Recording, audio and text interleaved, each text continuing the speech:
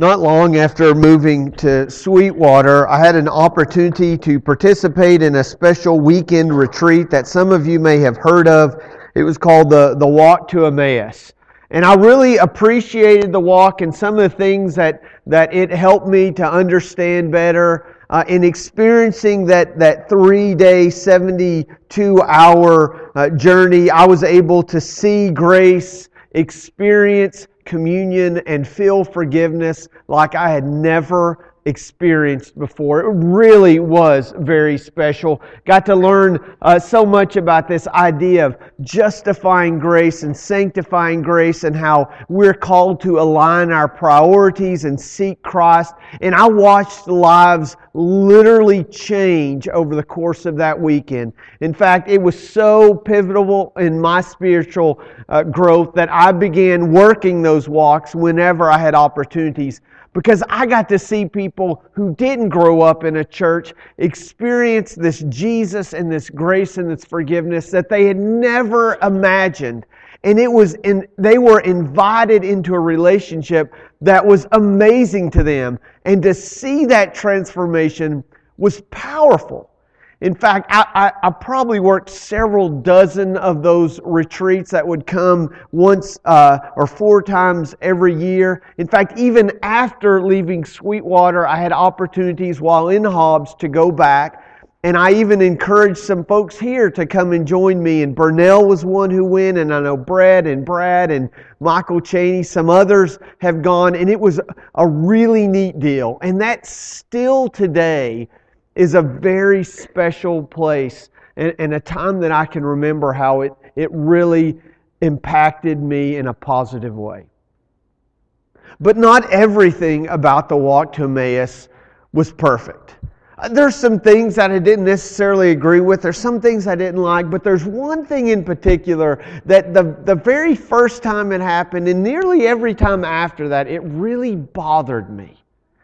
As we got near the end of the ceremony, they had this special thing that they would do for us, and they would hand out these lanyards, these handmade lanyards, and they would give these to you, and they'd put these on you, and they would ask you to say something, and then they would say something back to you. And so I can remember walking up there, and they put this thing on you, and we're supposed to say, I am counting on Christ. And then they would say, and Christ is counting on you. And that's when I was like, no, He's not. He's not. I mean, I'm definitely counting on Christ. Like, I need Jesus in my life.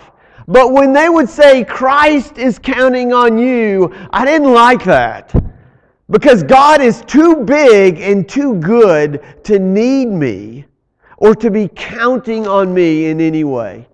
And it really bothered me a lot. And when other people had to do that, I just kind of cringed a little bit. And I wanted to say, okay, let's not do that part of the weekend. You know, let's throw this out, because clearly God does not need us. But doesn't God use us?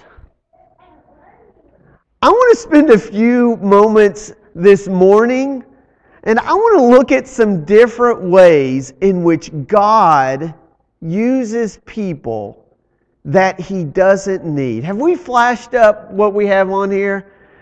God could have done it better.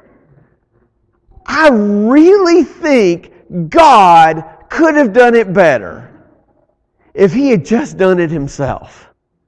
But I don't want you to take my word for it. I want us to go to Scripture, and we're going to start at the beginning. Flat out at the beginning, God has created the earth. He has now created all the animals and everything that we have. And then we have this we've read it so many times we don't think it's weird, but it's really weird what's about to happen. Go to Genesis chapter 2, starting in verse 18. God is going to invite Adam to do something that I think God could have done a lot better if He did it Himself. Genesis chapter 2, verse 18, I want to read the next 3 verses. It says, "The Lord God said, 'It is not good for the man to be alone. I will make a suitable helper for him.'" That's good. I believe that. Okay, that I'm buying into. But listen to this. "Now the Lord God had formed out of the ground all the wild animals and all the birds in the sky. He brought them to the man to see what he would name them. And whatever the man called each living creature, that was his name. So the man gave names to all the livestock, the birds in the sky, and all the wild animals. But for Adam, no suitable helper was found." It starts out with the premise of Adam, it's not good for him to be alone. And so let's go throughout, and we'll have this opportunity for him to see all the animals. And in seeing the animals, he would name the animals, and maybe within that, he would find a suitable helper. Have you ever thought about what this looked like? Can you imagine all the animals that would have passed by Adam, and he would give them a name? How long can you name animals and then start running out of good things to use? Now, I don't know if he would have given them the scientific name or the name that we call them in our common life, but I just think it's weird that God said, "Hey, Adam, name the animals." Hundreds of hours would have been required as he ushered in the bear and the dog and the squirrel and the monkey and all the flying. And he says, "Oh, I'm going to call this, a leopard. The thing with the big ears and the really long nose looking thing, that's going to be elephant." Couldn't God have done it better? Wouldn't it have been more creative? Maybe it would have been more helpful if he would have named it the big-eared animal rather than the elephant. It would have been so much easier. But instead, we get things like Phyllochus phalangiagigoides. I'm sure I got that wrong. I don't know if that's what Adam called it, or if he just said, "Wow, that's a daddy long legs." But that's the name that we have. Or how about this? The Samarcaridae. I can't, somebody say Gesundheit. I don't know how to pronounce that. But it is the most terrifying name that you could have for any kind of animal. And I just learned it this last summer while at camp. There's actually an insect that is known as the spider wasp. Okay, now all I know is this. There is nothing to me more terrifying than the idea of a half wasp, half spider flying around with hairy 8 legs that can sting and bite you. Now, that's not really, it's a wasp that can kill a spider. But when you say spider wasp, I think, man, that's crazy. Why did God ask Adam to name the animals? Well, let's leave Adam alone for a little bit and pick on the group of people we love to pick on, the Israelites. Why would God ask the Israelites to do something that they can't really do? He could have done it so much better. But let's go to Joshua chapter 6, because there's an interesting story that we love to tell in Bible class. But I want to ask the question after we've read this again is, why would God involve people when He could have done it better Himself? Joshua chapter 6 verse 1, "Now the gates of Jericho were securely barred because of the Israelites. No one went out and no one came in. Then the Lord said to Joshua, 'See, I have delivered Jericho into your hands.'" Pause. I just have to say, I love how God says this. Jericho's down there. It's well fortified. You can't get in. People aren't coming out. And God says, "Hey Joshua, look how I gave Jericho to you." No, you didn't. it's still down there and I'm up here and the gates aren't open. But God has already said, look, I've delivered it into your hands, along with its king and its fighting men. Verse 3, march around the city once with all the armed men. Do this for 6 days. Have 7 priests carry trumpets of ram's horns in front of the ark. On the 7th day, march around the city 7 times with the priests blowing the trumpets. When you hear them sound a long blast on the trumpets, have the whole army give a loud shout. Then the wall of the city will collapse and the army will go in, everyone straight in. Really? That's the best way to do this. Now, I know this is good for those of you, who enjoy the band. You're like, oh, it's the first time we have a marching band. They're going around the city. This is nice. The trumpets are sounding. It gives them something to do. But is this the best way to get into Jericho? Could God have done it better? Absolutely, He could have done it better. I'm thinking fire straight down from heaven. I think that would be awesome. I'd just whoosh, just turn them into a black stain on the land. He could have done it any number of ways. He could have sent in the spider wasp after. Can you imagine them trying to get out of that place, climbing over the walls? They could have kept the walls intact. There could have been so many different ways that He did this. He could have all given them some kind of sickness. But instead He says, hey, grab your trumpets. We're going for a walk. And they walk around, and they walk around, and they walk around. I think God could have done it better. But instead, He picked some people to do it for Him. Well, God's not the only one who chooses to invite people into His story.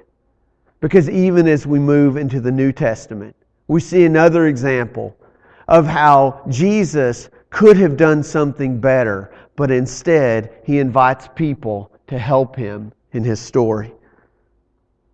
We have in Matthew, as Jesus is feeding the multitudes in chapter 14. When Jesus heard what had happened, He withdrew by boat privately to a solitary place. He'd learned that his cousin John had just been beheaded. Hearing of this, the crowds followed Him on foot in the towns.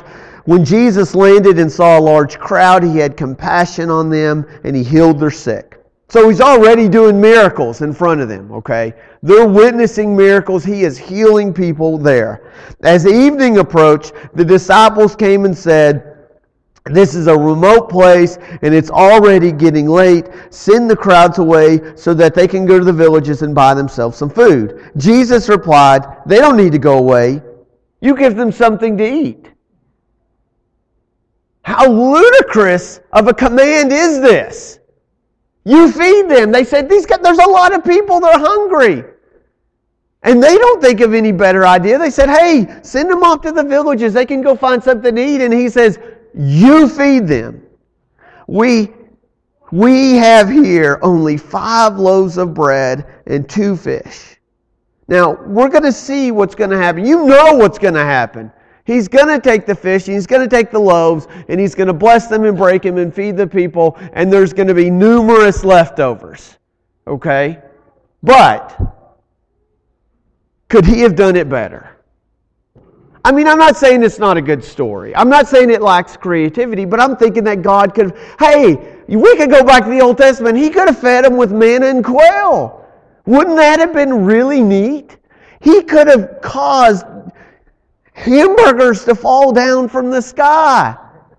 We've read about, the cloudy with a chance of meatballs. Can you imagine all the things He could have had come down? He could have had plates, instantly fall onto their laps with this food that they had never had before.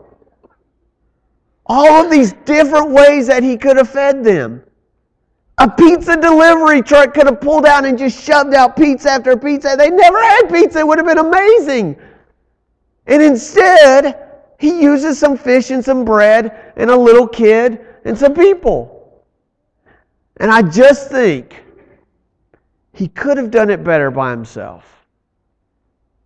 He could have just said, "You are hungry no more." And just immediately everybody would have been, "Oh, I'm full. I'm satisfied." And he could have talked about how he satisfied them just with himself. And they didn't even have to eat any food. He could have done it better. But he didn't. He didn't. Adam named animals. The Israelites walked around a city, and a little boy with some loaves and fish helped feed the multitudes. And so the question I want to close out with this morning is, why does God invite less creative, inferior humans to do what He can do better, faster, and easier? Why would He do it? We're going to spend some time in class this morning exploring some other stories and some different individuals and groups of how God used them, but if God hadn't, He could have done it better Himself. I love the story of David and Goliath. It's a great story, but I want to argue it a little bit that God could have done it better. He didn't need the young shepherd boy to show up with some stones and a sling. But still, He calls a boy out of the pasture. And in the same way that David would leave a pasture to enter into an arena with a giant, God calls you out of where you are to be a part of His story.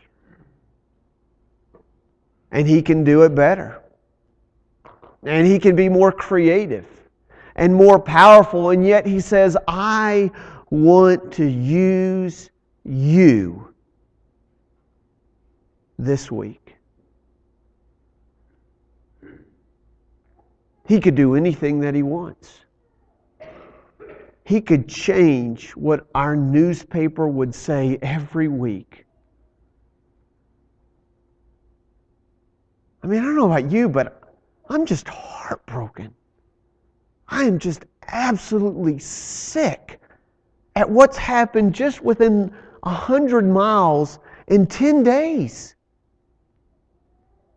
A man grabs a gun and goes throughout Odessa shooting people.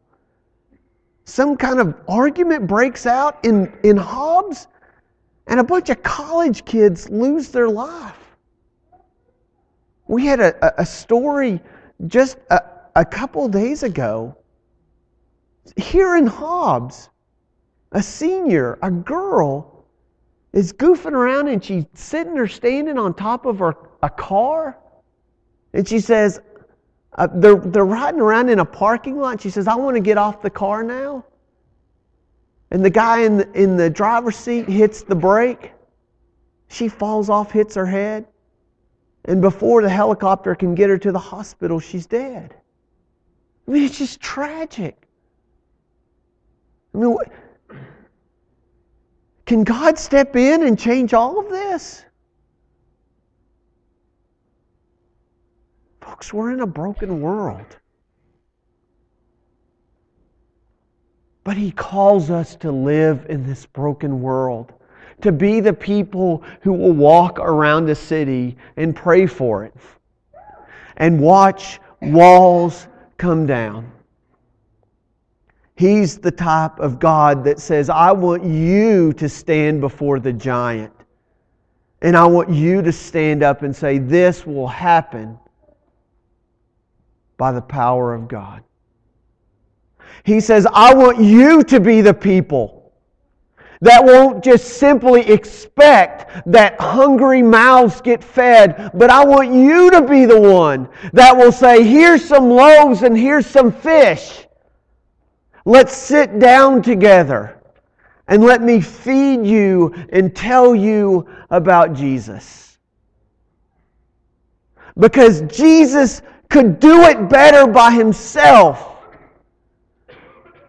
But instead, he says, I'm creating a body of people that will go into this world. And that, friends, my family, he's talking about us.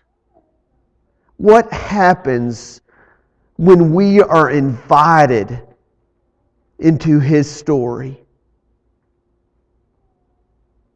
It allows us to believe that our faith is more than just something we think about. It's something that we do. Because if our faith never goes beyond what happens while sitting in a purple pew, then we've missed out on what faith is. James, the brother of Jesus, goes so far to say if you have faith, but you don't act on that faith, it is dead. And here's what else it does. Once you start believing and once you start acting, as that action comes into fruition in your life, you continue to build more trust and faith in God. God could have fed 5,000 all by himself, and it could have been way better than bread and fish.